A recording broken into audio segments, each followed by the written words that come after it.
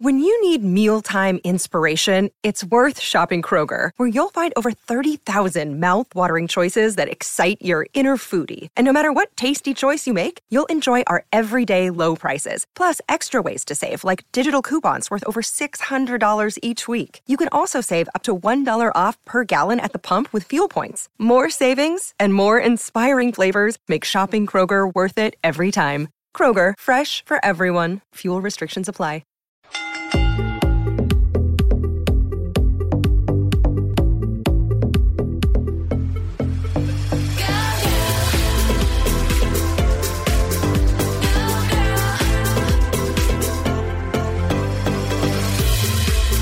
They are the Wives. This is your weekly Monday happy hour. This is the Wives of Wrestling podcast. We are broadcasting from the Blue Chew Studios. Try Blue Chew free.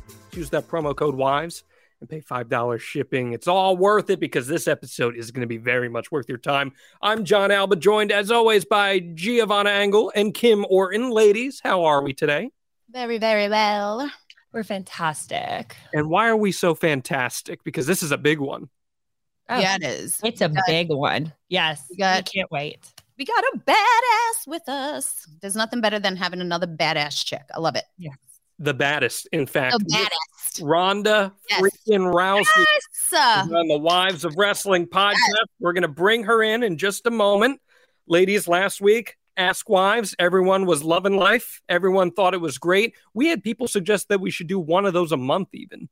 So we got some stuff. I loved it. I'm down. Yeah. That was a lot of fun. I really enjoyed that one. It was easy. It was so easy. Yeah. And I really think that it gave a great insight as to who you guys are. And it allowed the fans to have a voice as well with our podcast. So let's hop into things. We got to do our opening toast, and we're going to send this toast to Ronda Rousey, okay? And I'll give you guys the toast this week.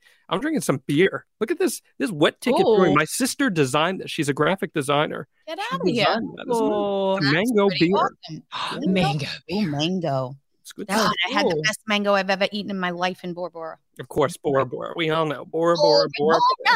That was the thing. Yeah. But here's a cheers to Ronda Rousey joining us, and let's have some fun today. She is the baddest woman on the planet, and I guess that makes us, using the transitive property, the baddest podcast on the planet. Ronda Rousey, WWE superstar, joining the Wives of Wrestling podcast. Ronda, how are you today? Fantastic. How are you? We're thrilled. We've been waiting for this for a long time. Giovanna was the one who was like, what if we could get Ronda on here? And I'm like, yeah, okay. And now we made it happen. Universe brought to us, and then she reached out to Kurt, and I was like, yeah, well, Kurt did the world's worst interview ever for me for that Rowdy Places show. And not only was it out in the sun, blaring sunlight, but they put me in the chair where the sun was in my eyes. And I asked him, because I was all pregnant and sweating and hating it, I'm like, Kurt, can you just switch me chairs? But he looked really great in the lighting, I will say. But I got the non-sun in the eyes for hours, and after he did that for me, I was like, what can I do for you, for your wife? Anything you want. He also had swamp baths. I had to hear about that for an hour when he came. What a champ. Such a champ. There is nothing off limits here on the Wives of Wrestling podcast, and we're so excited to have you, because you're not a wife of wrestling. You are a wrestling wife. You are out there on the road right now, just absolutely killing in WWE, big match at WrestleMania, Royal Rumble winner. I mean, how have things been since you got back out on the road? Man, it's been really crazy traveling with an infant. I didn't realize how crazy it was, because I guess Vince decided that I should get a weekend off every once in a while. And so this past weekend, he gave me off, which I completely forgot about until because, Mania, I used the blinders on. And then this last week, I was like, man, I didn't realize how much the time spent at home was spent okay, recover as fast as you can and then get ready to go again. And that was kind of the cycle that we'd got into over and over of let's recover, let's get ready to go. That we didn't really have much time to just stay home and be home and kind of settle in to just be in the family and hanging out. And so it's been kind of difficult constantly being on the run like that. which the timing of having last weekend couldn't have been better because Poe was just getting like congested right as we would have had to leave again. And like going on a plane with a baby that's starting to get sick is just the worst. So I got spared from that this week, but mostly it's just a grind of, having Poe with me, and every plane ride, we're counting down the hours. It's Sarah Rowe, formerly Logan, said perfectly that I wrestle for free. They pay me to travel, kind of a thing. And so it's absolutely amazing being back in wrestling and seeing everybody. It feels like no time has passed, but the travel with a baby is definitely the most taxing thing out of anything else. It's got to be cool too, having all the other little babies around, right? Oh my gosh, yeah. At Mania, there was like a whole little baby section with like Libby and Rue and Poe and I think was a Cash there? I don't know. But there's all these different. Oh yeah, and Lacey just came back with her baby, who is just like, excuse me, it's not the Rona. I'm just drinking a kombucha with cayenne pepper, and I didn't expect it to be so spicy. But now Poe has like a little baby friend. Like all of her baby friends are actually on the road. When I'm home, so cool. It's just like, we don't have any local baby friends. We should make some. I don't know where you get those. You don't like go to the dog park for them. I don't know where you find one of those. Yeah. Baby all of a sudden, it kind of becomes lonely as a mom. You just like are a mom all of a sudden. And then you have to find like moms that you could click with that have babies. Yeah, that's how we click like real fast too. Really? Yeah, because our kids are only a few weeks apart. Really? Weeks, right? Yeah. So yeah, it was cute because we were pregnant together. We didn't even know. So I know. How did you like being pregnant, Rhonda? Oh, I hated it. You did. Man, I carried her so high. I felt like anything I ate, there was just like chunks in my throat. Even if I wasn't eating, I felt like there was like literal chunks in my throat. She was just so high up. And I remember like right after we took her home, first time I got to lay on my stomach because I'm a stomach sleeper. Oh, me too. Oh, and I'm like, this is amazing. Oh man, I'm like, I miss it so much. And then like the next day, like my boobs became engorged, and then like I tried to lay on my stomach on a full arch. I'm like, oh, the window was short and sweet, but I loved it. Just leaning all over your sheets, right?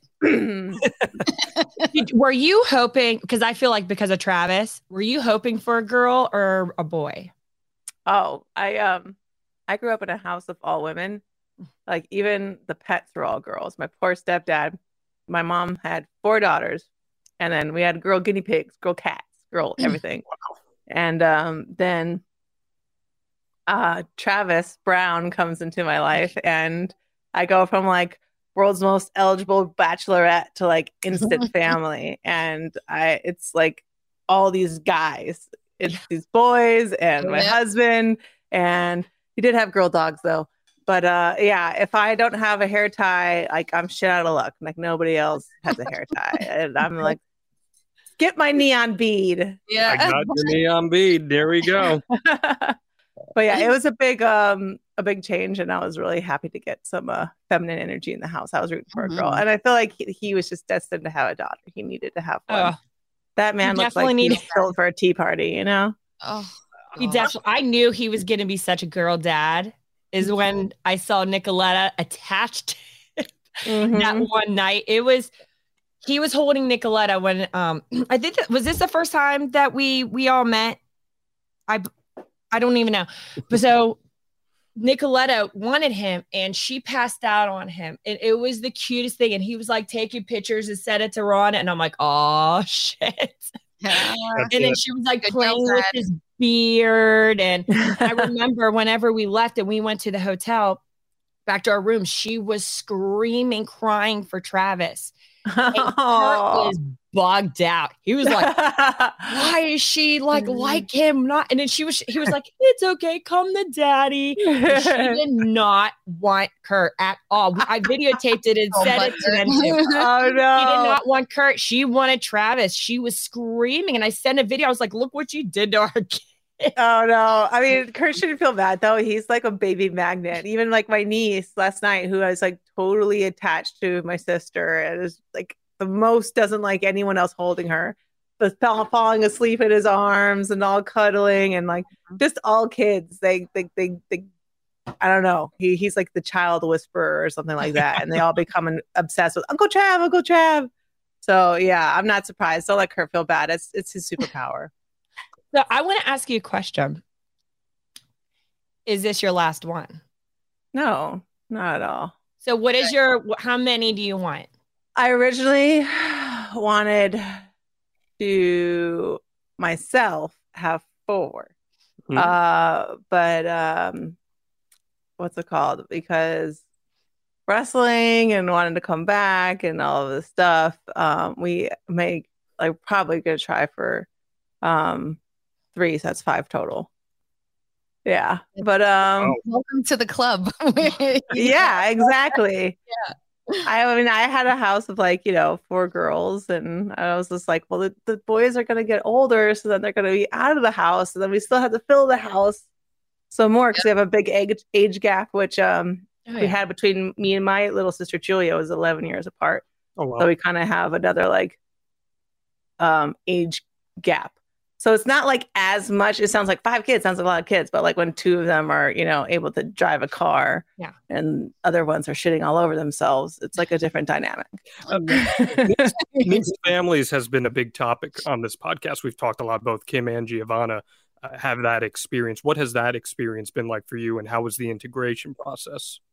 I feel like no one ever talks about how awesome being a stepmom is. You know. You only hear about the evil stepmother and things like that. The stepmom you didn't like, or stepmom somebody else didn't like. And no one ever talks about having to earn that love from anyone. And first starting with Trav's kids, they used to call me Ronda Rousey, first and last name all of the time. And to get from that point, I would read them stories every night. We'd all put them to bed, and I would just tell them I loved them all the time. And it was years. Every time go to bed, I love you, or say goodbye, I love you. And the first time that I heard I love you too, I was like, ah!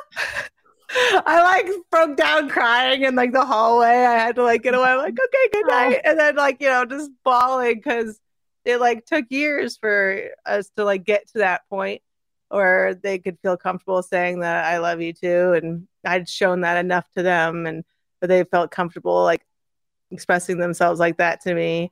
And when you have a kid, they just come out loving you. And with being a stepmom, having to earn that love is an entirely different experience that no one really talks about how fulfilling and amazing it is. Yeah, it's you, gosh, and I could see you feel the same way with Alana. I feel like she's one of my kids. I call her, I don't say, my stepdaughter Alana. I say I have 5 kids, 4 came out of me. But she's my kid, and it's weird. Do you ever get heat online for saying the boys are yours? Because I've got people talking shit saying well, she's not your daughter. I'm like, well, I know that, but she is my daughter. I didn't have her, but she's my daughter. I love her just as much as I love any of my other kids. People might talk shit about it. My mom has a great advice, and she says never read the bottom half of the internet. And I just kind of use my social and all those kind of things to put information out there. And I don't really go into the comment section to receive anything back. You know what I mean? Because some people, the role that you play in their life, you're their emotional punching bag, and they're going to vent whatever is going on in their life to you over your social media. And whatever, that's serving whatever purpose in their lives, but you don't have to read that and absorb that for it to have any, the effect that they're desiring. Right. And so anything you put out there, just leave it. And I used to do that. I used to read my comments, and back before Trav was in my life, I would wake up in the morning and read my comments like the newspaper. And it just seemed like some sort of narcissistic, masturbatory, not mentally healthy thing. Let me wake up in the morning and think about what other people think about me, and it just, I'm just so much happier leaving it out in the ether and just, usually I just assume the worst about people, but I don't really spend that much of my time thinking about what they're thinking. Yeah, good for you. You know, Kurt used to actually do that when he was going through, especially when he was getting in trouble. He was seeing, like, did they still like me? And trying to get, try to figure that out. And it got him in such a crazy depression. And he had to shut off for like a good month one time and then reset.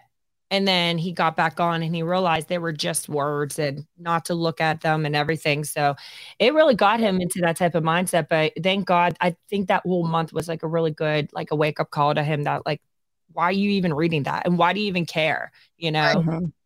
But yeah, like, and also it's like, that's not an accurate sample of the population. Mm-hmm. You know what I mean? It's like a very, very, like, if you look at your statistics on your social, say, I'm a crazy finger I chopped off. Sorry, but that's distracting. You'll get like a couple million people that are like, look at something. And then a couple 100,000 that will like hit like, and maybe a couple 100 that have commented, maybe 1,000, 2,000. And then like the very small part of that are people that are like dickheads that aren't just sending emojis. You know what I mean? And so if you think about like, who are these people? Like, there are people that I have not so great opinions about that I don't spend any of my time like going into their social media and like being like, fuck you. And and I just don't think about them at all in my life. And I think that a lot of times, like, it really helped my perspective when I was like, this person, whatever they think about anything else in their life, like whatever they think politically or what their favorite color is, or if they think that rancher blue cheese should go with buffalo wings, I don't give a damn about anything that they think except for the thing that they think that's about me. Like, that's just being like, narcissistic right there. And I just need to like let that go. But it's not, it's like an instinctual thing that we're social creatures, and wanting to be in good social standing is like, oh my God, if my village doesn't like me, they're going to throw me out to the wolves and I'm going to be like wolf meat. And it's like in your brain of, I want to make sure everyone likes me so I don't get thrown to the wolves. But you kind of also have to think that, okay, no one's throwing me to the wolves. I live in East Los Angeles. You know what I mean? It's fine. And just walk away. It's cool. So how do you go about getting feedback that is helpful for you and getting advice that is helpful for you? Because a lot of people turn to social media to get a temperature of what do people think about my work, and maybe that's not the healthiest, as you just explained. So who is your circle of trust, especially within the WWE realm? Well, I don't really need to know what people think about my work. You know what I mean? It's kind of like if you go to an art gallery, right? And there's like the artist there of like, I threw this paint at this fucking thing. Like they don't want to stand there and explain to them what their paint splat means, and they don't care what other people think of their paint splat. They were feeling a thing and splattered their paint, and it's there for you to make of it what you will. And I don't think really how it's received matters too much. I mean, I guess the feedback I get is like a live audience. Yeah. And there's a lot of times where what you would think is coming online and what the live audience is expressing are two opposite things. And it just kind of, case in point, Royal Rumble, I left as a heel and was getting booed out of every stadium. And I was like, okay, that's what I assumed everyone thought. And I was still a heel. And any interviews I gave in the meantime, I was like, talking shit on the fans and like, being in character for in case I come back. And that's what I assumed I would come back to. And when it ended up being like not that reaction, I was really, really surprised. And I was almost like too guarded to let them like make me happy in that moment. You know what I mean? So but I don't know if I would have thought otherwise by looking at comments or anything else. You know what I mean? So whatever the live audience is leaving me with is what I'm assuming what people feel like in general, because like the internet is not a good sample. There are a lot of responsibilities that come with being an adult. It's not easy working 12-hour days, picking up kids from school, cooking dinner, budgeting, yuck. None of this is fun, right? But we're adults, so we should be able to have fun when we want to. And yeah, I'm talking about the kind of fun that goes down after the kids go to bed, the lights go down, your man is gearing up, ready to go, and that's where Blue Chew comes in. Blue Chew is a unique online service that delivers the same active ingredients as Viagra and Cialis, but it comes in chewable tablets and at a fraction of the cost. Now, if you're like the wives, your husband or boyfriend or boy toy, I'm not sitting here judging you, trust me. Well, they may be on the road all the time. They're tired, they don't want to do anything once they get back. Nah, because it's time to replace the 3 I's with 1. Intercourse. And if you're a guy hearing this, trust me, the process is incredibly easy. Sign up at BlueChew.com, consult with one of their licensed medical providers, and once you're approved, you'll receive your prescription within days. And all those confidence issues, well, those will soon go away. The best part is it's all done online. You don't have to go to the doctor. You don't have to wait in line at the pharmacy. And you can spend all your free time pouring out a nice glass of wine, getting yourself in the mood and ready to go for some sparks. Blue Chew's tablets are made in the USA and prepared and shipped direct to your door in a discreet package. Gents, that thing is going to surprise you like an RKO out of nowhere. Kurt Angle may have won a gold medal with a broken freaking neck, but trust me, you're not going to win one with a broken freaking dick.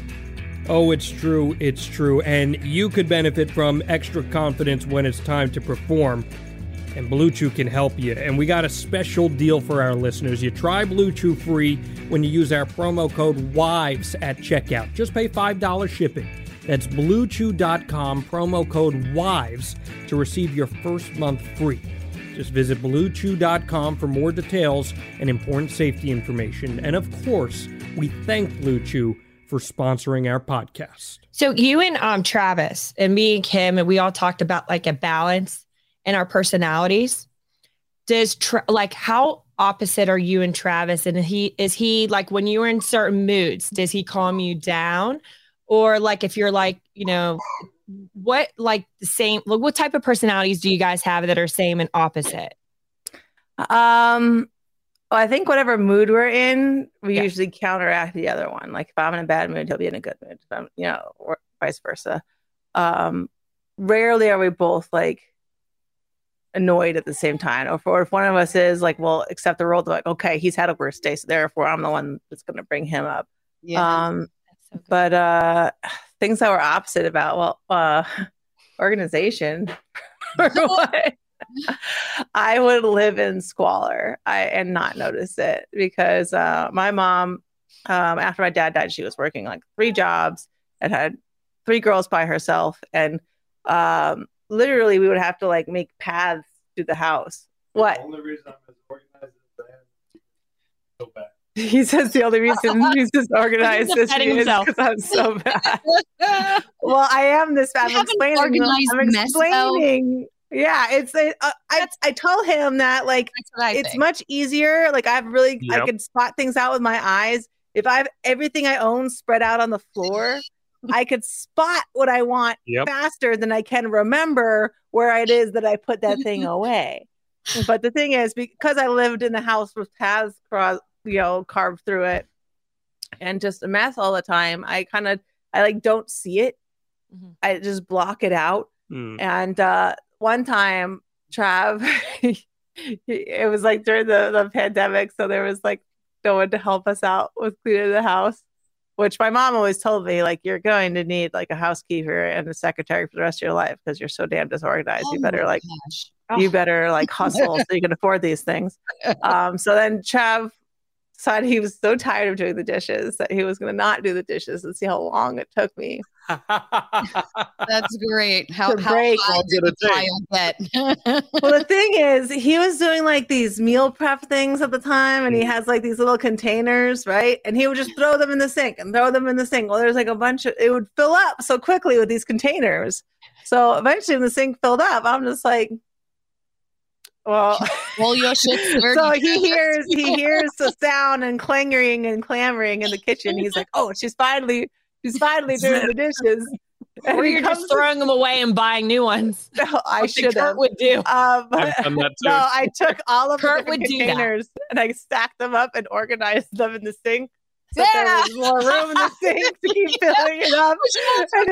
And he said it would have taken just as much time for you to put these in the dishwasher. Like, well, I mean, it was just, I think I totally drive Randy crazy with that. He's such a neat freak. He was like, "Oh, even when I was little, I would line my toys up and just keep them on a shelf." And I'm what like, psycho. What? Yeah, I'm like, that's so like, I don't know. So when we moved in here to Minnesota, where the fuck do I live? To Missouri. When we moved here, he was going crazy. Because I had 3 little boys and, that they would take their socks off and just throw them on the floor or put them in a cup holder in the media room. Or like there'd be little guys laying all over, the house. And he's like, "I'm getting stressed out. Like I can't breathe." He would like freak the fuck out. Now he's finally come to the point. He's like, he has his little section of stuff that he has organized, and he loves that we don't share a closet because I am the fucking worst. I will try 100 things on and no way. I take them and they go like on the floor. I'll take them and they go like next to the hanger. Like there's a basket of clean clothes in my closet that I rummage through. And he's like, "But why? Why can't you just put them away?" I'm like, "I don't know. I have a sick problem." So you both have like very tall, big husbands, right? Yes. Do they like get weird about like tripping on things or stepping on things? Oh God. My husband's probably the most clumsiest person that I've ever met in my life. That's crazy. And that's what I say to him, smooth. John. That's what I say to him. I go, "How can you be so smooth in the ring? And you are the clumsiest person I've ever met in my fucking life." He gets hurt more home than he does at work. Well, that's because you don't have to. You have to focus so much when you're doing something specific. That I have to explain it to Trav. It's like putting a computer in sleep mode. When I'm not doing something that like it requires all of my focus, I am in sleep mode. And so, yeah, I have like broken my toes running to the bathroom and different things like that. Super clumsy, not paying attention because you have to be so focused for like certain periods of time that you're just like not even paying attention the rest of the time. But yeah, Trav has like this thing about, I don't know, like if big guys have like, they're more likely to hurt their ankles or something. It's like, I don't know, he did basketball and he was like ankles. He's like had a bunch of ankle surgery. But like for some reason, he thinks that I'm like trying to set booby traps for him. And I just like kick my shoes off and like get him. Yeah, so every time I'll randomly hear him like kick a shoe and be like, "Fucking landmines. I'm setting booby traps all over his goddamn house." Yes. I'm not doing it on purpose. It's just, That is so funny. Right. You know, whenever Kurt walks around, swear to God, this is true because he's so fucking clumsy. I actually, before I go to sleep, I make sure that things are not in the way because I do not want to wake up with him breaking something. So because he like eats every 3 hours. So he'll eat throughout the night every few hours. So, and then awesome. It's so funny because he drags his feet like this, and you can hear him from a fucking mile away just dragging his feet in his undies. In his undies. Yeah. He walks around in his undies. It is what it is, guys. I'm surprised you don't have like a George Costanza sandwich in your bedside. No. Just pull it out. And you have to eat at night. Why didn't you put like a little dorm fridge in there? Those are protein bars, which I will find wrappers. A sandwich? What are you talking about? I will kill him if he did that. I will kill him because he eats those protein bars next to the bed.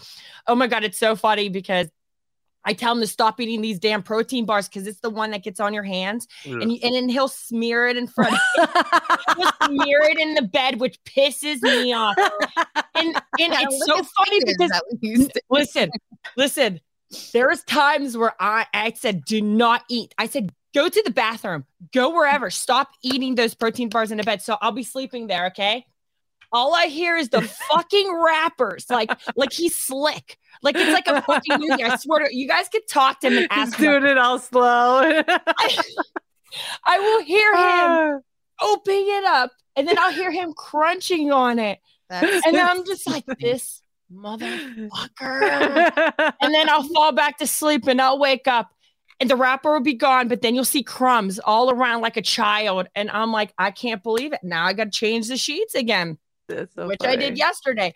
So yeah, that's the story about your buddy Kurt. He's such a like, oh my God, with that stuff. But you know what? Funny, I can't help but go on a tangent story. But me and Traver, you know, he does those same kind of things where he'll like blame me about shit in bed. He'll be like, "There's all this fucking sand in the bed. You always bringing in sand." Bringing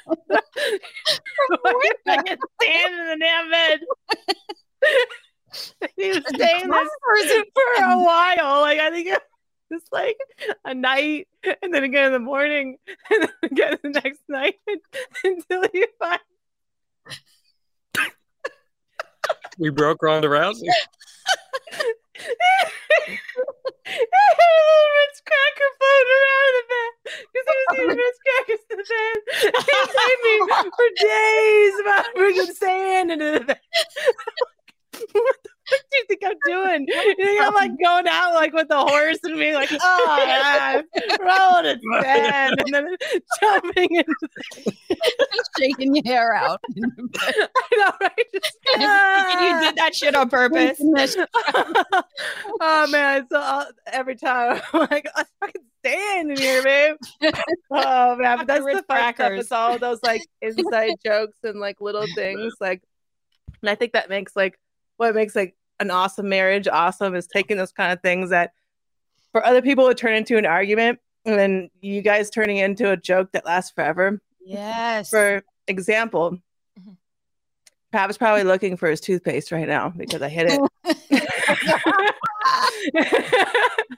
I hit it this morning, and I did it because like there was one time because he gets up at like 4:00 in the morning to like work out before he goes and takes care of the animals and does his podcast and all this other stuff.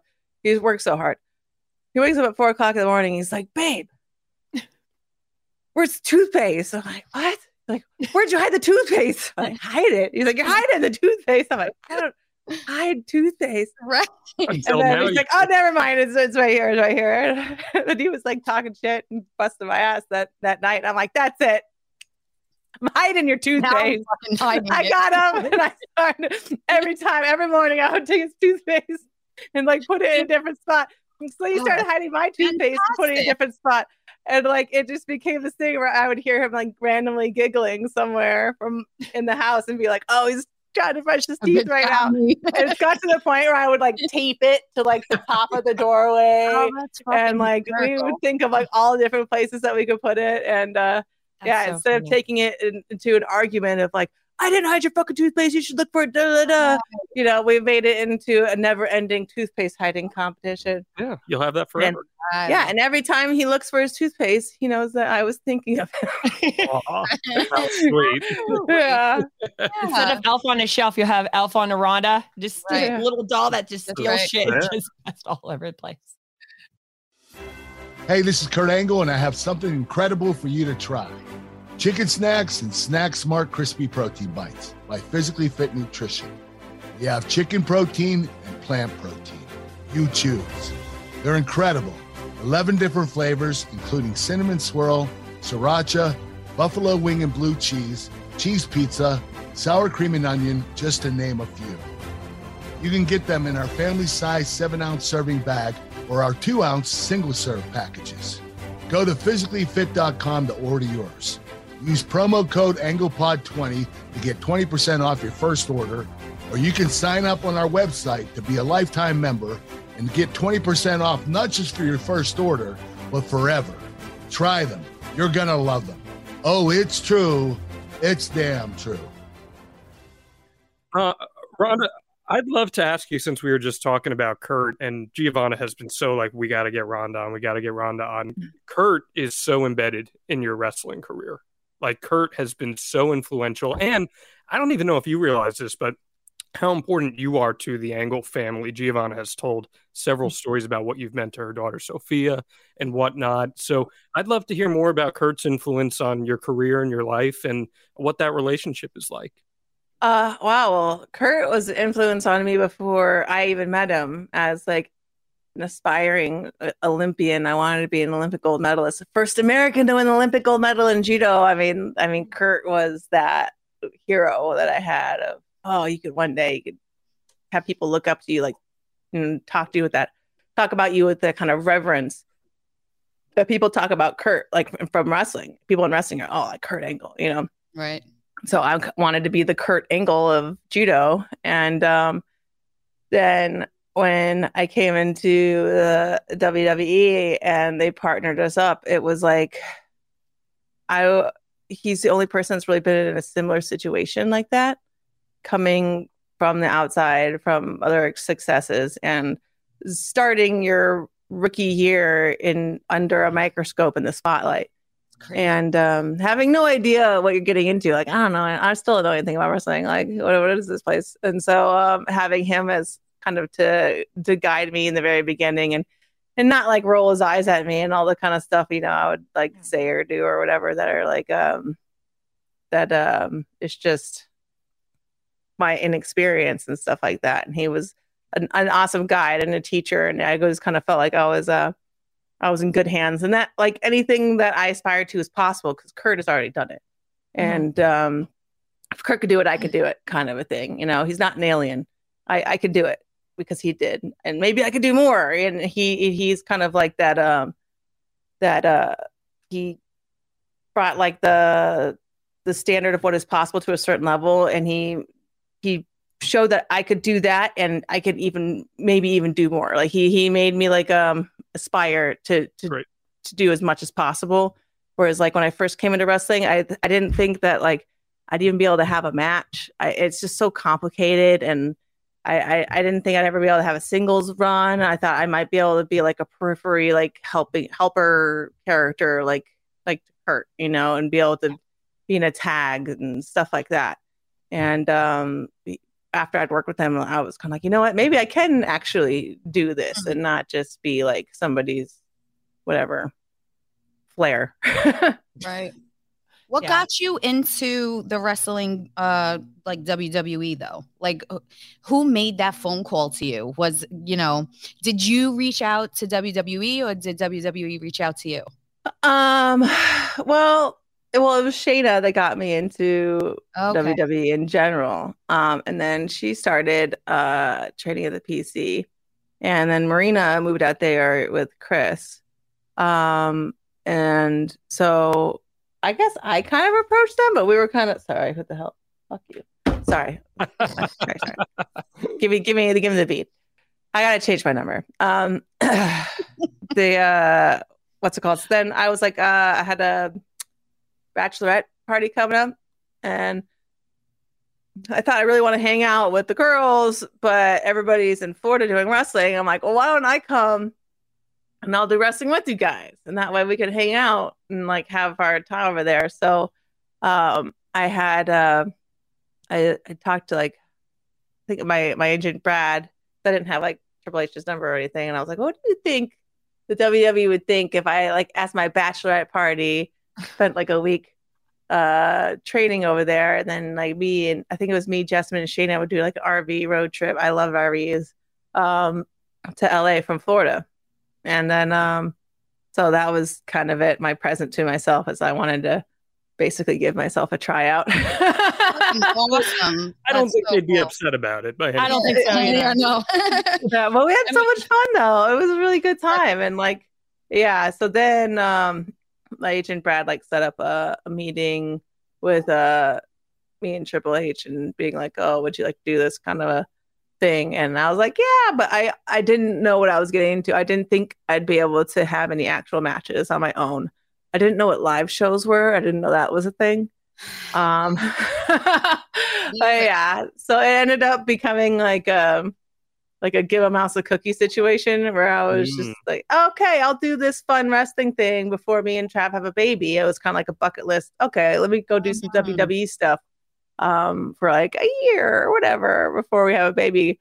And because at first I was like, oh yeah, by like November we want to go off and have a baby. And they're like, oh well, we kind of do things from WrestleMania to WrestleMania, so could you extend it to the next WrestleMania? I'm like, all right, fine, whatever. And then it just developed into this entire like world and universe and experience that I didn't know it was coming. Yeah. And so it was very organic the way everything happened. That's pretty cool. So it's funny. Kurt wanted me to actually ask you this question, but before that,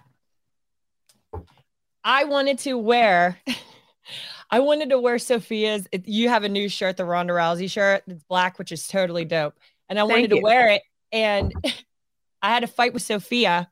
Sophia's like, that's my Mrs. Rousey shirt. You're not going to wear that. So she was bugging me out. I was like, let me just wear. She's like, no, that's my new shirt.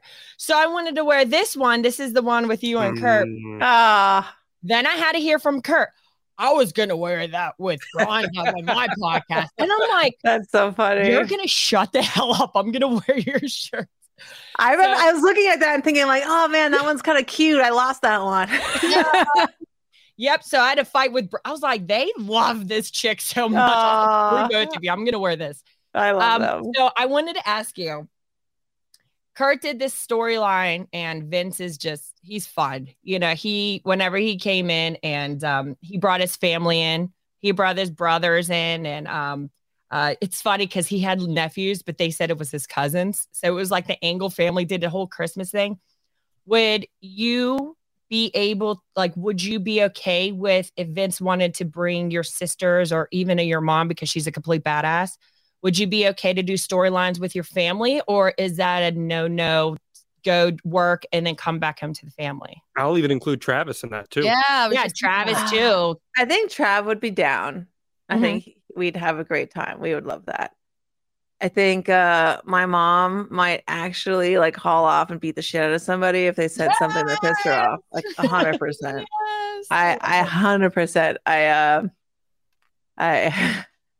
I had to one point tell Becky, I'm like, hey Becky, I don't think you can say anything else with my mom because she might kill you if she sees you. That's good. Because my mom literally said to me, she was like, these people might pay you to put up with this kind of shit. No one's paying me. If anyone says shit about me and I see them in person, I'm gonna break the fucking arm. I'm like, Mom, you're at a 10. I think me and your mom might be related. We need to bring it down to like a 0.5. And I was like, I'll talk to them. I'll make sure, that we're not like bringing like anything to piss. But yeah, I don't think my mom could handle it without getting arrested. I love with my I do love my mom. With my boys, I feel like I just don't want them to get like any kind of like negative attention at school or for them to like see any feedback online, be like, Ronda's sons are they're too tall, dark, and handsome. Fuck them or whatever. You know what I mean? Yeah. I don't know if I don't want to bring them into that kind of scrutiny. I've spent years to get used to it, and I don't want to like bring them into it. And with Poe, I mean, I don't like mask her or anything, but me and Trav keep saying like 5-year plan, or now it's like 4.5-year plan. That when the boys graduate from high school, we're gonna go all move to Hawaii and raise all of our kids out in Hawaii because my husband's Hawaiian, and want them to like grow up there and be in touch with their own culture, and plus it's like paradise on earth. Kind of like, oh no, not live in Hawaii. Yeah, so, your plan. Yeah, it's basically my favorite place ever. So by the time we get out there, I'm not going to be putting anything like on social. I think like what my kids look like or anything like that. But just I don't know if it's like socially healthy to like. I was a public figure when I was older. And I don't know how I would deal with it being younger. And I kind of don't want to like experiment with my kids doing that. Yeah, because you were in that spotlight for so long. Like, I totally understand. Yeah, but you know what I mean? Going through puberty and having that kind of attention. Yes. I just don't want to, if it's bad, I don't want it to be my fault. Yeah. So are you, your daughter, and I like comparing you to Kurt, Kurt was like terrified too because of what he went through. to be a wrestler. And it was hard for him to be dad and make sure that he's not putting too much pressure on his kids in sports. Mm-hmm. But so he backed out and he put me in charge of that. And then he shows up and he cheers them on, but he doesn't know that balance. I think he's afraid because of what he went through was like intense training. Mm-hmm. So the way you were grown up, like your daughter, what if she wanted to do sport? Like, how would you change the way you were growing up to how you would be a mom to raising her that way? I think my mom actually found a really great balance, and I'd try to kind of replicate that. And that, like, when you're a little kid, mm-hmm. even if you're trying to be a badass, like sometimes you still like you just need your fucking mom, and mm-hmm. you just want to cry, and you just want to like be babies, and you just need your mom. And my mom would keep an overarching view on everything. She would be like, okay, these are the coaches that you're going to work with, and this is, you know. She needs to work more on like Newaza, which is like ground worker. She needs to do armbar. She needs to do this. So she would like find who my coaches are and tell them what I need to work on and read out all of my trainings and organize everything. But she wasn't the one like on the mat. She wasn't the one like, you know, sometimes some people, they don't need to get yelled at is the thing. But like sometimes you need to get pushed. You need to be made to feel comfortable. And like, everyone needs kind of like a different thing when they're training. But if I am not thinking 20 times a day to my coach, like, I fucking hate you, you should like try and come here and do this. I'll fucking kill you if you try to, you know, like I would have to like, I have to hate my coach while I'm training basically. Yeah. And I don't want to have that towards my your mom. Yeah. Mm-hmm. Yeah. Cause I'll always in my head, they're like, 15 minutes, 10 more. I'd be like, I'd like to see you 10 more, you fucking badass. You know what I mean? Like, I'd always have this thing of like, go harder, whatever. You could do better than that. I'm like, you can't do better than that. How you know I good? I always have like this.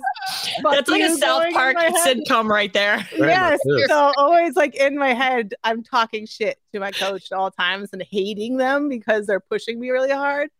And that's such a smart, yeah, my mom would put somebody else in that role. Like, yeah, that's she hates you. Yeah. But then she would always be sitting at the side of the mat where I kind of always had this like tick where I'm like, no, I can't fuck around. Like I was like trying like working with all the other kids and they try to just chat and whatever. I'd be like, okay, we can chat, but we have to like keep working while we chat, because the second that I am like just chatting and not doing anything, I will look up and my mom, she would always have like her computer there, like she would be there working. But the second that I wasn't, she had a sense that the second that I wasn't actively doing something trading, like her eyes would come up above like the laptop and I would look and meet her eyes and she'd be like, and then I'm like, we gotta keep going. I'm sorry. Like we can't stop and talk. And so she was kind of like the eye of Sauron watching me train. Sense, right? She had the all-seeing lidless eye but she wasn't the actual one on the mat training with all the time. That makes sense. Which I think that's you kind said of that was a tick. It was kind of a tick that like I felt like if I'm not being productive every single second that I'm on the mat, that my mom is somewhere glaring at me. So what I'm saying is when I become a parent of an athlete, I want to be the eye of Sauron. There you go. Let somebody else take the heat for you. I'll just glare at them from a tower. Give them the look, the mother look, man. The mother look is fucking powerful. All you got to do is look over and give them the fucking evil eye, and make them snap to it. Yeah, but I did find out why my mom stopped training with me years later. That's how much of a badass my mom is. Like at one point I was in like my teens, like, Mom, we haven't trained for like years. Why did you stop training with me? And I found out that when I was probably like 13 or something like that I like threw my mom and broke her wrist. Oh, and man. She completely no-sold it. No-sold it. Wow. 100%. And I never knew that I broke my own mom's wrist. Wow. Until years later. And she was like, yeah, you kind of got too big for me. Because from 11 to 14, I like grew more. I think maybe 8 inches or something like that, and doubled in weight. So I went from 70 to 140 pounds, and grew like, there was a couple of years where I grew like 4 inches, like a year or something like that. Wow. And so I went from, I'm 5'6.25". So I have rounded up to 5'7" on my fight stuff. Right. Make me sound scary. Very But yeah, feeling on this podcast. yeah, Know that a lot. I'm 5'6.25". Yeah. But I went from little kid to suddenly bigger and stronger than my mom in a very short period of time. And so she had to cut me off after that because apparently I was breaking my mom's wrist. That was terrible. It sounds terrible. She said Mom, she's like she like held that in for like years. Yeah. She's like, it was my own fault. I put my own hand down, but still not bad. Let's talk about debt, baby. Yeah, no, nobody actually likes talking about debt, especially someone like me in his late 20s. Talking about or thinking about debt is like the very last thing that I want to do, because paying down debt can be very stressful, especially when you need to keep track of multiple monthly payment dates. And if you're tired of juggling due dates, consolidating with a personal loan could actually be your answer. That way you'll have just one due date a month, and Credit Karma can help you find the very best option that fits you. Credit Karma uses your credit data to find loan offers that are personalized just to you, so you can have a better idea of what loan amount you can get approved for. Credit Karma will even show you your chances of approval, so you can choose between loan offers that you're more likely to get approved for and apply with more confidence. Comparing loan offers on Credit Karma is 100%, say it again, that's 100% free. It won't affect your credit scores, and it could save you money as well. Credit Karma. Apply with more confidence today. So if you're ready to apply, head to creditkarma.com/loan offers to see personalized offers. Go to creditkarma.com/loan offers to find the loan for you. That's creditkarma.com/loan offers. It's funny. Yesterday I wrestled with Rob. Rob came from behind me. He's 17 and he comes from behind me, and I'm like, I still can't let them win yet. I'm at the point where it's like, I'll break my arm just to not kick my ass yet. And he came from behind me, and my son Anthony's like recording it, and I have no idea. And you hear him, I'm like, grunting. And I turn around on him, and I'm like punching him. And he's just laying on the couch, hysterical laughing. I was like, not yet, motherfucker, not yet. The day that they do succeed. I remember once my mom was mad at me, and I said some fucking smart ass thing back to her, and she like half playing around but half not, like jumped on me. And I fucking first my mom tied her up, got her ass in our bar, and I was like, she couldn't even mad at me anymore. She was so proud that her own daughter like threw her down and got her in the armor. Like, today, if Poe could ever throw me down and get me in the armbar, I'm just gonna be like the lone tear looking off into the sunset. I'm like, I need a minute. Oh, baby. Like, my, did I hurt you? No, I'm proud. Yes, exactly. Kim, do you guys just throw RKOs out of nowhere all the time? Me and the boys wrestle around like fucking crazy, and I will stand on the bed. Giovanna knows I'm always trying to get somebody to like kick my ass, and I'm like, true. We talked about that. Yeah, I'm like, babe, stand at the edge of the bed. Let me like try to crossbody you. Let me try to do this thing to you. I'm like, babe, pick me up and like AA me. I want to. So he won't do it. But Rob does. Rob is strong enough that he'll take me now and he'll like throw me on the ottoman, and I'm like, I'll lay there, and it's so much fun to roll around and like play wrestle. Ronda, Kim's kink right now is that she like wants to be put through a table by somebody. Will you do it? So this is a formal offer. Will you put Kim Oren through a table? Of course. Yeah. I mean, a table's like a really easy like a Tuesday for me. Is it? Yeah. Oh, it's way easier than the ground. you think about it, like the fall is not that far. It's like fall, it's right? making it half. It's like half of a fall. Like who cares? It's a little harder, and it like table's bends in the hard. middle.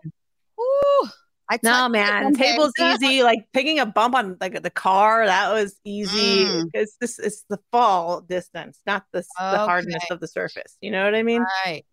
Okay. Yeah, but I mean, I'll put you through a table, and then you'll be like, "Oh, that wasn't that bad." I just want to feel it. Yeah, that's fine. Yeah. But you're gonna look at me and be like, "Oh, that wasn't that bad." Be like, Okay, so Rhonda, how Kurt says he hated his first bump. How was your first bump? Oh, whenever you took it, like in the ring, and you like did your bumps, like was it good? Was it cool, or were you like? Yeah, it was totally fine. The first thing you learn in judo is falls. True. I've taken thousands of awkward falls in my life, and I think when they told us like, yeah, go in the ring and like do some like break falls like this, I'm like, oh, okay, because like in judo, we would do that as a warm up. You would just like do a whole bunch of them, just throw yourself down over and over, and so like we were doing like our. I think it was me and the girls were all in the ring. It was me, Jessamine, and Marina. We're just all in the ring, just hitting break falls over and over. Ukemis, we call them in judo. And yeah, he like got a little video of us. Like we didn't know we were supposed to go and do one.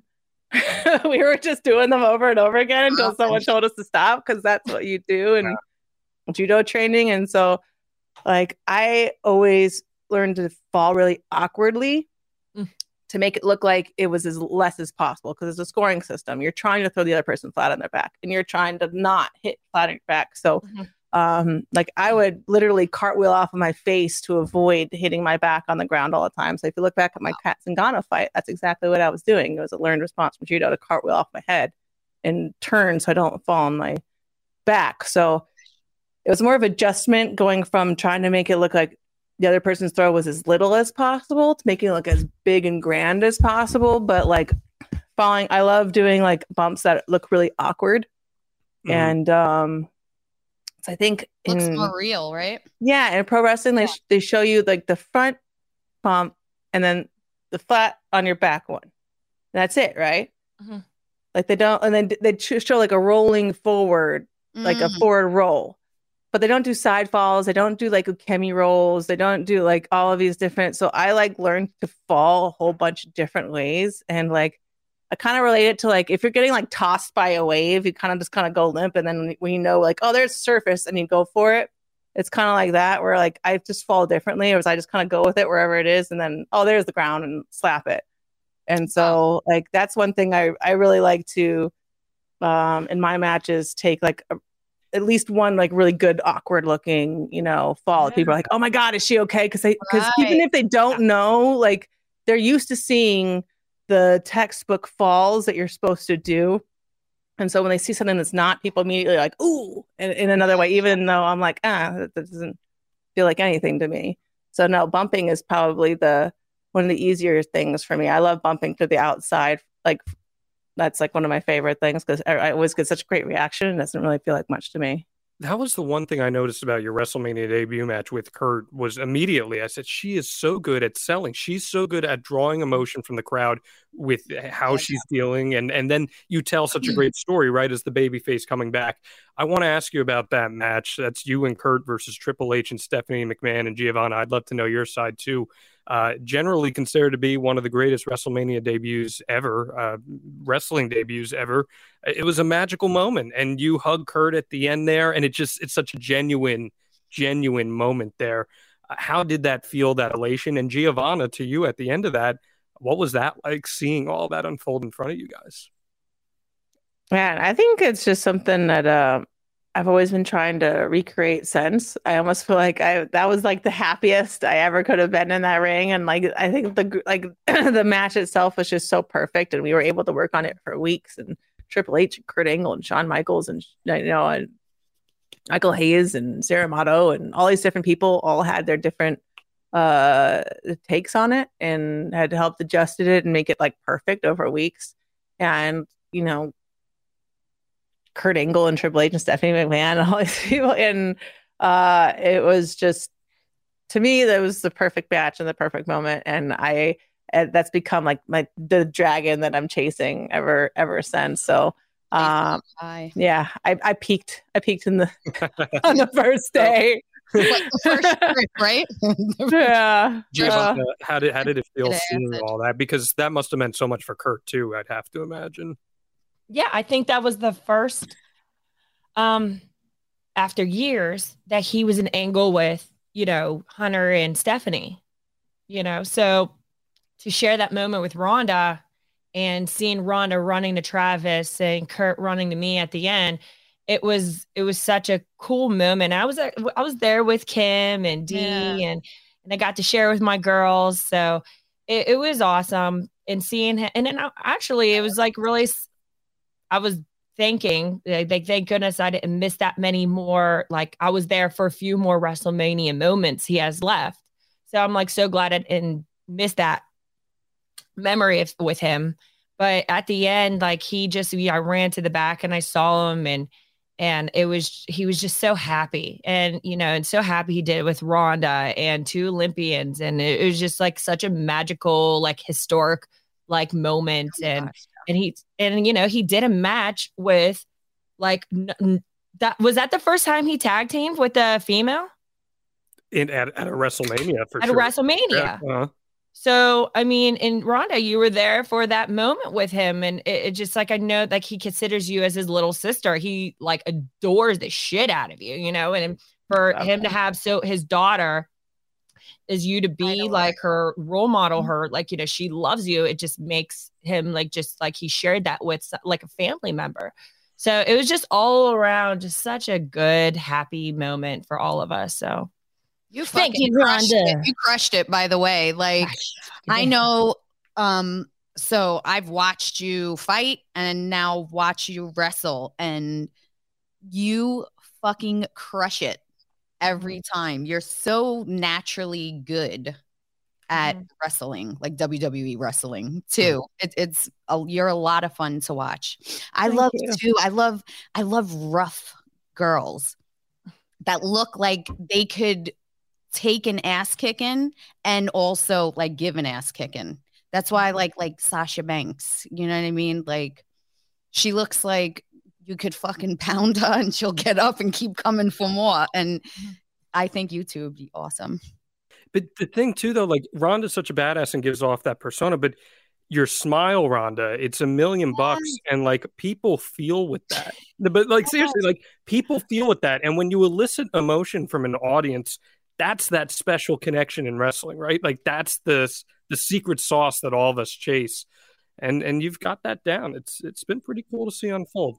Well, what's funny is that's what I would always get yelled at for ever since I was a little kid, because I was so emotional when I fought. I would, if I was frustrated, I would cry.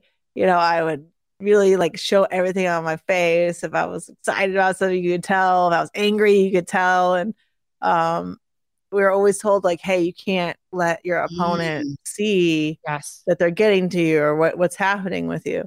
And I feel like in WWE, I finally get to let out what I was always kind of suppressing, and which was like not feeling any kind of don't show anything, especially if like the referees are about to give you like a decision. You can't look like you're ever hurt. You can't look like you're ever tired. And so what's kind of funny is I have to make myself look tired when I wrestle. I have to like make myself like breathe hard and make myself look like I'm tired, because I swear to God, like ask Kurt, like I could totally straight face, not even breathing through my mouth an entire match, and you would never know how tired I was. And I have to remember to be like, like none of that's real. None of it's real. Oh my God. And it was so funny. It's like people kept asking me, they're like, oh, are you worried about blowing up? And I'm like, should I? Like, I never thought about it in my life. I never come out. I was like, this is like your longest match ever, and you've been a long break. You're worried about blowing up. Like, not until now with like everybody telling me this stuff, but it's kind of like I think with fighting or judo, it's every single thing that you're doing is as hard and as fast and as focused as you could do it at all times. And I think like wrestling, it's not like that, like intense. You can take moments to think about like, how do I feel right now? And these kind of things, and showing on my face and stuff like that. Cause like in fighting, it's just like, I have no emotion. There's no, like, I have to keep any opinion about anything out. Everything is just so focused on like chopping every second into little bits so you can analyze and make decisions and everything like that.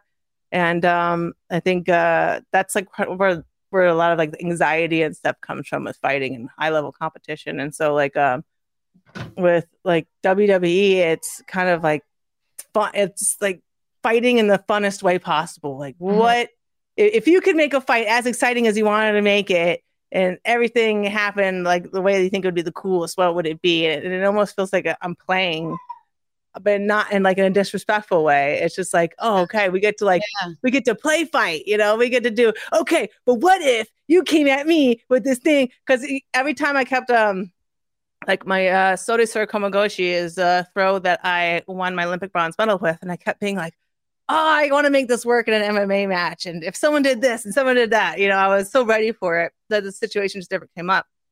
And with WWE, I can be like, hey, now I can make all of those situations come up for things that I think would be really cool in a fight that I never really got to do. So it's kind of like, it gets to push my imagination to like farther than what like chance of opportunity really gave me up until this point. I actually wanted to ask you about that. Like if it was hard to put a match together and to remember it. And so it sounds like it's fun to you to put a match together. Well, remembering it is hard.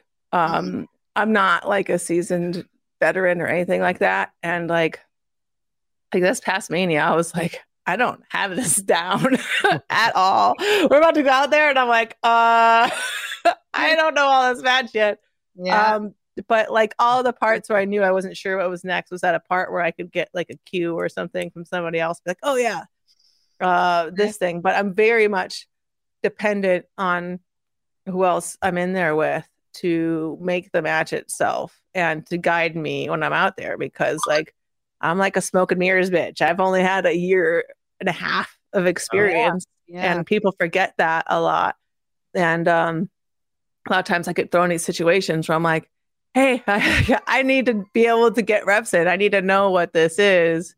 But with whoever my opponent is, I also get to hand it to them and be like, I'm not going to argue with you. You make the match of your dreams. What do you want it to be? Let's do it. Right. And so it's been really cool. Whoever I get to work with, be like, see what kind of match is their dream match in that situation. And like you're talking about Sasha, I got to go out to New York and meet one of the guys that really helped her put her stuff together and see how she did that, and put our match at Royal Rumble together, which was different than when I fought Naya, and she came out to Rousey Acres and we put a bunch of ideas together. And it's really cool learning from every opponent that I have, the different ways that they put matches together, and the different like things that like they go for, their different styles and everything like that, and how I'm able to kind of fit in with what their ideal is every time.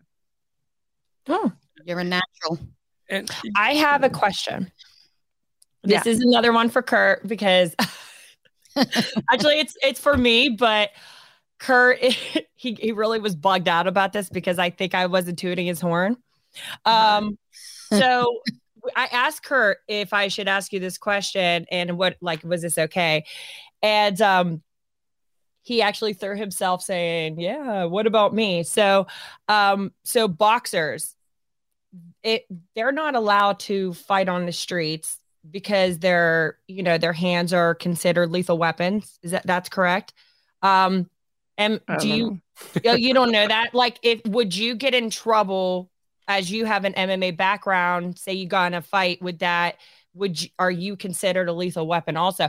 I asked this to Kurt and he was like, well, I'm an Olympic gold medalist, so I'm a lethal weapon too because of my background is like MMA. I'm like, motherfucker, sit back, okay? Sit back, all right? So do you know anything about that at all? I don't know if you're technically considered a lethal weapon, but I mean, the law will not be kind on you having such an advantage. I mean, I never get I always hear about people being like, yeah, I got in this fight and I got in that fight and this fight and that fight. I've never gotten in any kind of altercation since middle school. No, even before that, and gotten away with it. Like there's always been very bad consequences. Mm-hmm. So I don't think like you're technically a lethal weapon. Like I don't think you're going to get charged by like the same as you would with a gun if you attack somebody, but they're not going to be kind to you or anything at all. But I don't think there's like a special arm of the law for, lethal weapon hands. That sounds like sounds messy. Kurt totally put himself over. Yeah, and like where's the line? Like where do you go from like when does your hand become a lethal weapon? Like oh, you're like Golden Gloves like it in one time 10 years ago. Yeah, like what's the definition? Stay away. No. Yeah. Time to tell you about something I'm super passionate about: protecting your family. Yes, this is a life insurance ad for GoliathLife.com, but to me, this is really about peace of mind. Think about insurance for a second. We all get medical and auto insurance, yet we never even know if we're going to have a need for it. Let me let you in on a little secret. You need life insurance. We're all going to die. Now, as you let that reality sink in, think about what would happen if your family stopped having your income tomorrow. If you don't have a plan for that, you need to visit GoliathLife.com, and I mean right now. And just personally, I've lost 2 friends in their 40s this past year and a half, and I don't even want to think about what their families would be going through had they not had life insurance.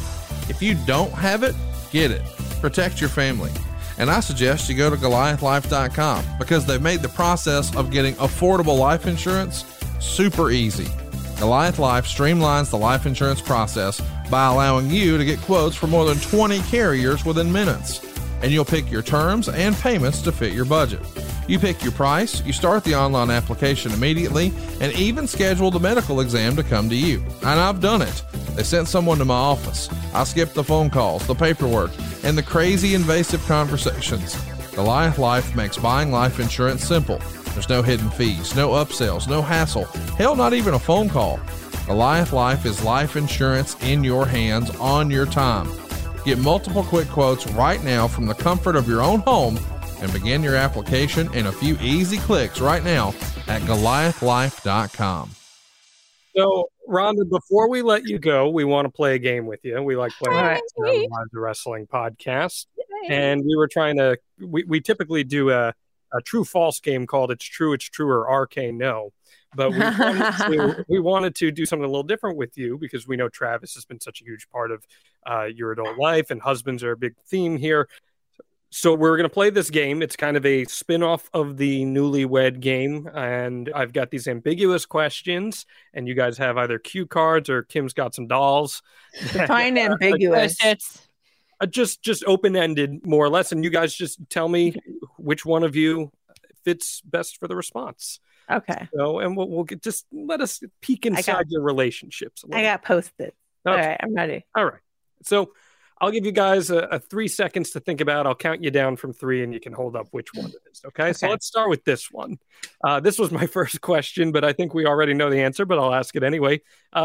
Who is cleaner between the two of you guys? Oh, sorry. Countdown. 3, 2, 1, go. And we got Travis, Giovanna, and Randy. So we heard about Travis. Yeah. Giovanna, you're the neat freak around the house? Yes, I am. We'll be in like me and Kurt share a closet, which I hate. And he will take his what are they called? Shirtless. What are they? Tank top? Tank tops. Yeah. I say other things. He's like, don't call it that. Shirtless? Did you say shirtless? Whatever. Sleeveless. Shirtless. That's shirtless. Whatever. And then he'll take it out, and then he'll hang it where it's like over the clothes instead of just putting it back in. I don't know why he does it, but he will, like, if he wears something, he'll do a Kim, he'll throw it on the ground, and he'll just put something, like, he's just, I don't know. He just does things where I want to be OCD clean. I wish I had that in me. You know what, though? There's Travis OCD. He's not OCD clean. He's super cleanly about one thing, except for his own hair. Like when he shaves his hair over the sink, it gets everywhere over the sink, and it's he's staring at me right now, and it's all over the sink for a while. So like anytime that I'm like doing lotion and I have to grab something and touch the cat, like it comes up like covered in hairs at all time. And I'm like, but you know what? It's one of those things like when you like you're splashing the sink to try to get all the hairs down the sink. Yeah. And you're like, I'm the one that gets to put his hairs down the sink. And, like, and the one time I saw like the carpet had been like flipped over. I'm like, why is the carpet flipped over? And I like flipped it back, and there was like this little like Oh my goodness. bundle of like mystery collection of different body parts hair. And it's like, I'm like, did he flip this over to cover it up, or was this a coincidence? And Hysterical. it's like, whatever. I just put the carpet back. I'm like, someone will do it. Someone will do something about this. I love it. All right, let's go for another one here. Who made the first move? Was it you or your husband? Go ahead. So Ronda. Sorry. Forget there's a countdown. Forget there's a countdown. No rules. We have no rules. It's fine. So I don't know. Oh no, when you don't Kim, know. You made the first move, Kim. There's no doubting How that did I one. make the first move? Because you literally bought tickets to get yourself seen by Randy Orton at a WWE live. Well, I like saw him first, where I was like, "Oh my god, that blue-eyed, bald-headed guy." But then that's him, right? But like, wait a minute, he walked over. No, my and was mother. like, what's your name? I didn't know all this. I gotta get to know all this. I was like, okay.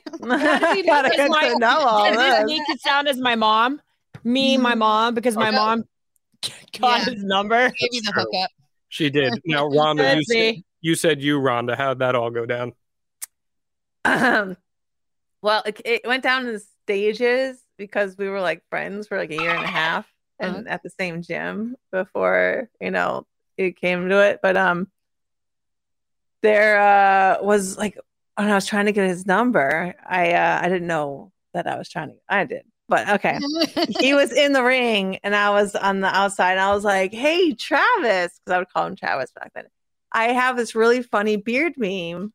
Give me your number and I'll send it to you. And he crosses the whole ring, leans over the rope and goes, oh, let me see it.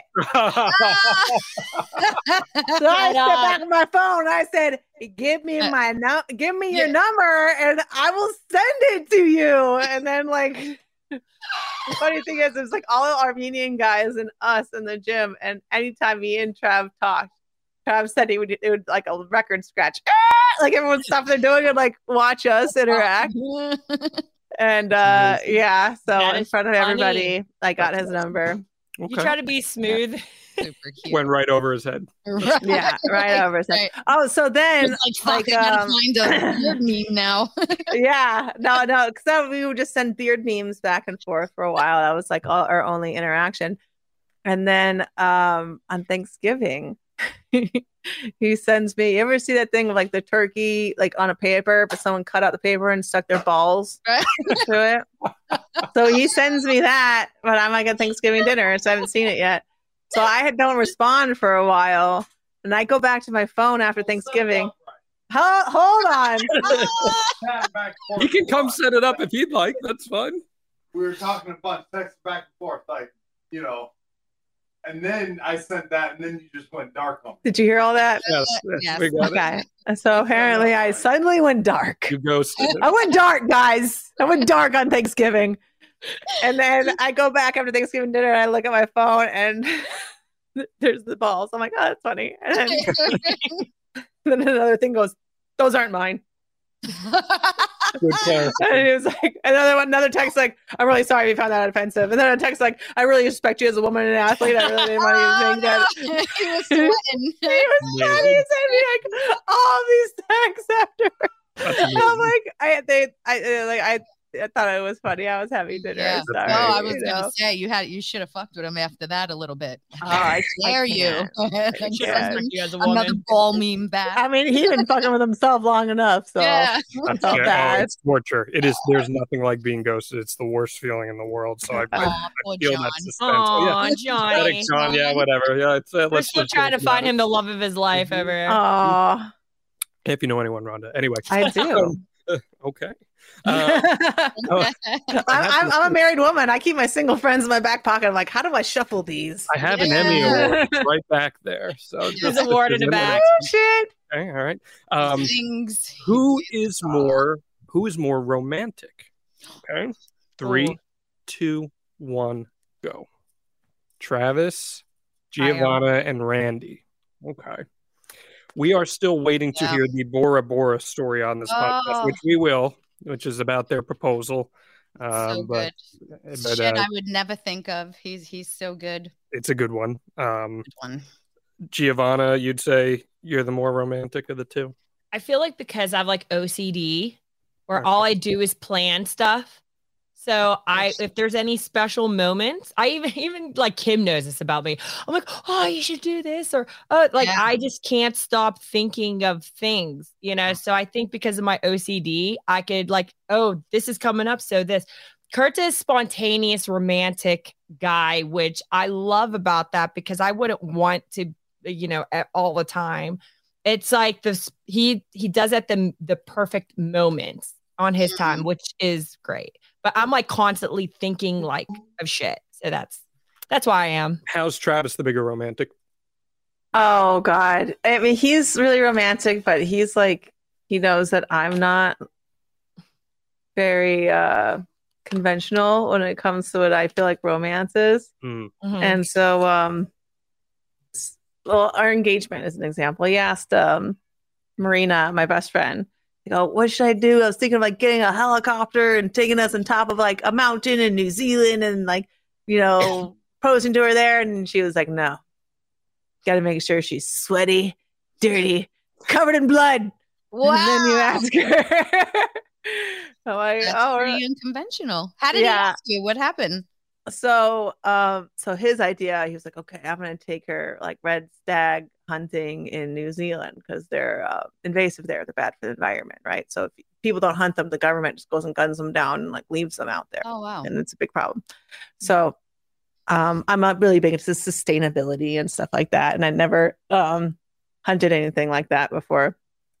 Still haven't because one time like we were like getting really close and like we were in a good spot, but Travis was like, oh, maybe we should move. And he ended up blowing the deer out. And he was like, he was really giving himself a hard time about it. He's like, damn it. And what is like, you say it's called hunting, not killing. Why are you all frustrated? But it was like, had this idea in his mind that I would like take down this majestic beast. And he would like wait as I took a bite out of the heart to like pull the ring out. My queen. Yeah. I ended up getting a pig after that. But he was like, I can't ask her to marry me. Pig. Over a pig. Yeah. I'm like carrying this pig like through the mountains of New Zealand. There's like flies around me and stuff. And I'm like the ticks on the pigs, they don't eat people, right? They're not like jumping ship and eating me right now. They're like, no, they're just tick pigs. I'm like, fucking liars. So that wasn't the time, he thought. But then as we were coming down from behind, there was a bunch of like tar, which are like a Himalayan mountain goat, but they were like really down low. And so he was like sprinted ahead and like got one on like the opposite side of a ravine. Like Trav is also like a superhuman. He's got like better than 20/20 vision and like is the like longest, strongest, most amazing person you ever seen. So this tar gets pinned up on the opposite like side of this riverbank, like a cliff, and he shoots it at 113 yards with a bow, which is like unbelievable. Shit. And it like kills it instantly, and it falls into this river. And then it rained the day before. It's like, oh my God, we can't let it get washed away. So we're like running down to get it, and it like fell to like the bottom of a waterfall. It was at the bottom of a waterfall, like waiting there. I remember thinking like, oh wow, this is like really pretty. And when we found it, but he was like, wait here, I need to find my backpack to like take a picture. And I hate taking pictures with dead animals. Okay. Like I do not like it. I'm not going to smile over it. Okay. Like this is how I eat, and I'm not going to like be like, hey, you know what I mean? I just, I don't think it's very respectful to the animal. And so he, of course, is like tries to constantly get me in pictures with dead animals and make me smile, which I don't like. So he's like, oh, I got to get my backpack because he forgot his ring. He saw it. He's like, oh my God, my backpack has the ring in it. So he has to run back and I'm sitting there hanging out with this goat. On the waterfall. The dead goat. I'm like, thank you, Tar. And we ended up eating this Tar over the next couple of weeks. It was delicious, actually. Thank you, Tar. And this rug is actually in our room where my baby is learning to crawl on this Tar's rug. And so he comes down to like take a picture. And the guys, I thought he was going to be like, oh, you know, come on, babe, just smile for it. And so you can kind of like see in his face that he's like, when you start the video, he's like, I don't know who this person is because his back is to like a rushing river. And he's holding this diamond behind his back, like hoping it doesn't fly into this river. Gosh. And this is how romantic my husband is. He goes, and I know he's about to ask me to smile, you know, and I'm just like looking at him like this. He goes, I know it's over a dead animal, but we're in New Zealand and there's a waterfall.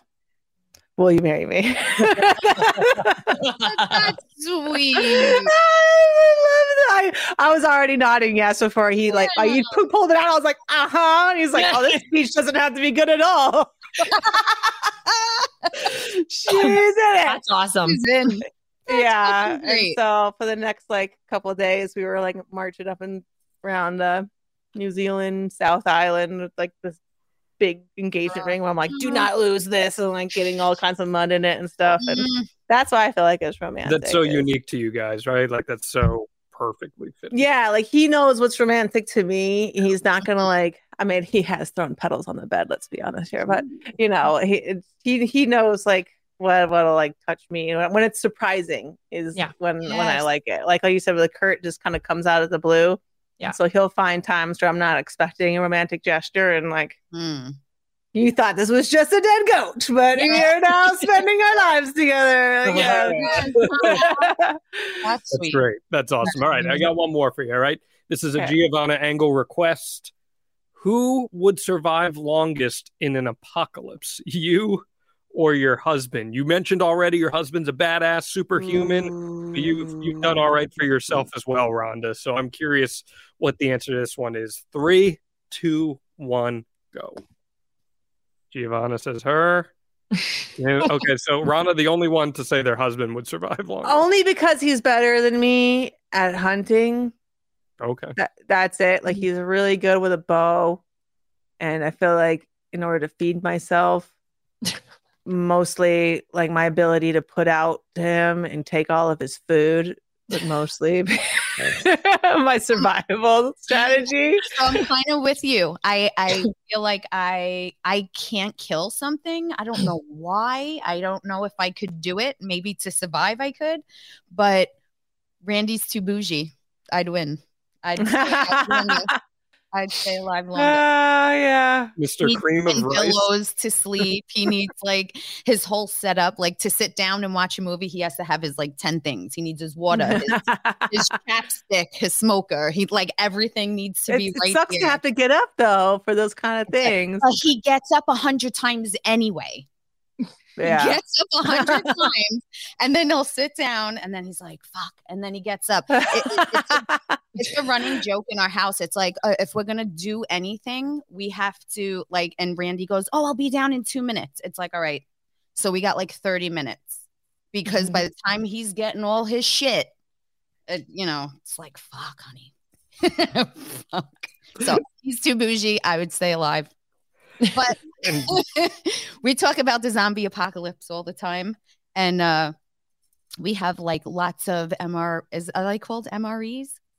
Like those foods and packages, like the army. Oh, yeah. We got fire. Got it.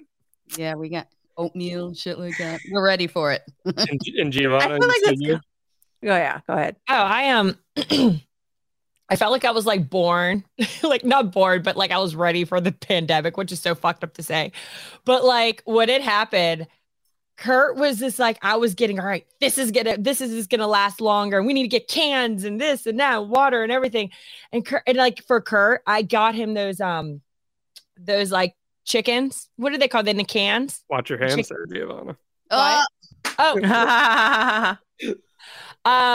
Yeah, I prepared my family, like my family's like obsessed with like the apocalypse movies and like The Walking Dead. They're fucking insane. So I feel like I even said, even whenever I'm sick, I'm so pathetic. I will call or text my sisters and says, if something fucking happens to me, please help Kurt take care of my children. Jesus. Like, I swear, I'm so crazy because I have a cold, and if I die, I swear, like if I die, like new symptoms that happens to me, I'm like, listen, if God forbid something happens to me, like my voice just like went away for no reason at all. I texted my sisters like, listen, I lost my voice for no reason. If something happens to me, please take care of my kids. Kurt will need help. He just needs help. Like Kurt is Kurt, and he needs some assistance. I told Kurt, I was like, you're going to need a personal assistant. You're going to need this. You're going to need that. When he's packing, he's leaving for 8 days right out of the UK. I had to run around everywhere to make sure that he's going to be okay for the next 8 days. So I really think it would probably be me. I would last longer. I think it's unfair to break me and Trev up though, because we're an apocalypse team. You are. Because we have like 35,000 gallons of water. You're ready for this. Can we come live with you? We got lots of guns and bows and arrows. Yes. Plenty of bullets and shit. You just have to bring skills. We'll go back to back. The Rousey culture. That's fine. But like Trav does like all the logistics of like getting the water and stuff together. But I'm also the one that's like, hey babe, we need 35,000 gallons of water. So like he gets that shit done, right? But you think of all the ideas. You're the brains. He's the brain. I'm like, hey babe, we need a solar. Yes. Yeah. Okay. You know what's so funny? When everybody was going crazy looking for toilet paper, we're like sitting here. Oh, were you hoarders? No. Oh, I no, she had the toilet. But I had the bidets. And I'm like, oh, we don't even need a lot of toilet paper. I'm like, we got bidets. Just wash your ass. Don't worry. She bragged about her bidets for months. I told Giovanna, I'm like, Giovanna, go get a fucking bidet. Like, you won't need to hunt down toilet paper. All you need is one bidet. Smart. That's the Wives of Wrestling podcast, Ronda Rousey, in one sentence there. But that is Randy being bougie. I've never used a bidet until I met Randy because he had a bidet on the bus. I mean, that's not waxes her husband's asshole. Bidets are not bougie. No, but he's bougie. You do wax your husband and all. I do. I take care of him. That's very nice. Listen, we take care of each other. I'll shave him. That's the end of the list. I shave him. I feed him. I shave him. I take care of him. Wrestling podcast. Remember, Bluetooth.com promo code WIVES. You get it for free and $5 at checkout. He did ask. He said, since they are our sponsors, why don't we get any? We can make that happen. But hey, this has been so much fun, Ronda, really. And I'm so glad that we had a chance to see this side of you because you're such a prolific figure in the world of MMA and pro wrestling. And this is such a human side of you. What else you got going on these days? Anything you'd like to plug and throw out there? And really, we're just so grateful that you spent this afternoon with us. Actually, yes. The reason why we are so prepared for the apocalypse because of Rousey Acres. And we started as a apocalypse survival thing, and then it turned into like a sustainability. Let's source our own meat. We didn't want to, like I said, I don't like to smile over dead animals. This is like a necessity. I tried being vegan. It just wasn't for me. My family didn't want to do it. So we're trying to like source our meat sustainably. So then we were like, okay, well, let's just raise our own cow and see how that goes. And Trav did the research and was like, we're going to get a cow. We're going to get the best of cows. And we got a full-blood Japanese Wagyu. and that we found from that are now our partners up in Southern Oregon, and we just fell in love with Kobe. We actually are still eating Kobe. It was a couple of years ago. We had some of his osobuco last night. It was amazing, and it was like such an amazing experience for us. And we're like, we want to be able to like share this with other people. So for the last couple of years, we've been building a regenerative Wagyu operation. And so what we're doing right now is we're coming up on our first like major harvest in, I think, like next spring, but we still have like lotteries and auctions for, we harvest like a couple animals, like 3 animals every 6 months right now. But the idea is to make our entire ranch into like a carbon capture machine, basically. Wow. And so we take the animals, we bought like 660 acres up in Oregon, and then our partner that has the Wagyu genetics and everything has like another like 2,500 acres, like really close. And we're investing in all of the infrastructure and redoing everything so that we can do rotational grazing for these cows. And we can like put them on one area to really intensively graze it one day and then move them to another, let's say do an acre a day. And then we're actually bringing in chickens after that to, we're going to now start selling chickens so the chickens can go through all the poos and spread it out. And then we can let that area rest for a large chunk of time. So most people just take like a big area of land and just let the cows graze all of it all the time. Mm-hmm. What we're doing is we're making them intensively graze one small area at a time to let the grass really, really grow. So the grass kind of goes through like you didn't know you were getting into this. It goes into like a cycle where when it's short, it goes really slow. And then when it gets to the middle part, it goes really fast, and it slows down when it gets to as long as it wants to go. And the root hairs kind of mimic how long the grass is. So if the grass is short and always being kept short, every time you bite it down, it sheds those root hairs, right? But it's kind of only doing this. If you let it grow really long and then let the cows eat it, all of that, the extra on the bottom is being shed in the ground. And so all of that carbon is actually being brought into the soil as they're biting it down. So basically, we want to be able to build the soil on our land by using the cows and the chickens to be like what's called carbon negative in the long run, and like sequester all of this carbon into the soil itself and build these soils and all these different scab rock areas. We're actually starting to build soil on top of it. Instead of like mowing down all these areas to create pasture, we're building pasture on top of land that's like unusable around our land and stuff like that. And so this is kind of like our passion project and what we really love to do, because most cows get bred one place and sent somewhere else where they get to a certain weight, and sent to somewhere else where they get to like a feedlot, and then they're sent to somewhere to be killed. And we want these animals to be in one area their whole lives. We take care of them. We know that they're happy and, treated with dignity and up until when they're harvested. And that's kind of what we're trying to like spread and offer to people, is like a carbon negative humane solution for beef. So that's my little spiel. That's awesome. That is so. Screw the Yellowstone. Let's go to Rousey Acres. Yeah, you guys can come. Let me know. Dope. Oh my God. Cool. Ladies, anything else you'd like to say to Rhonda? I don't know. I just think you have the best skin. Thank you. Yeah, every time I go online and I go and I see your page, you're like this close to the screen, and you just have flawless fucking skin. So good for you. Just want to say thank that. you. Yeah.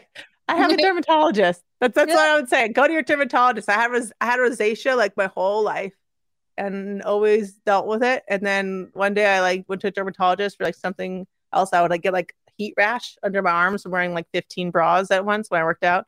But yeah, she just gave me some stuff for my skin, and I was like, I've been dealing with this my whole life, and it was like the easiest. It's like one thing or two things. So seriously, just go to a dermatologist. Yeah. And they'll hook you up. Skin. You got that good skin, girl. Oh, thank you. Yeah. Sure.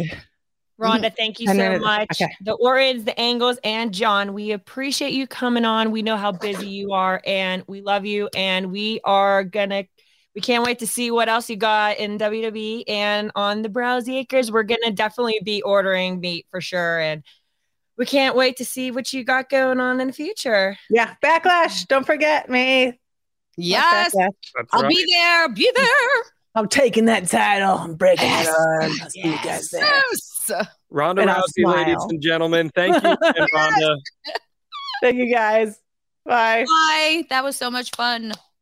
Perfect. That's great. Yeah, Chad's been standing here doing a You're countdown to me. Hurry up. Good, Ronda. Yeah. Sorry, Trav. Bye. I'll tell you, you, Take Trav. care, guys. Ronda.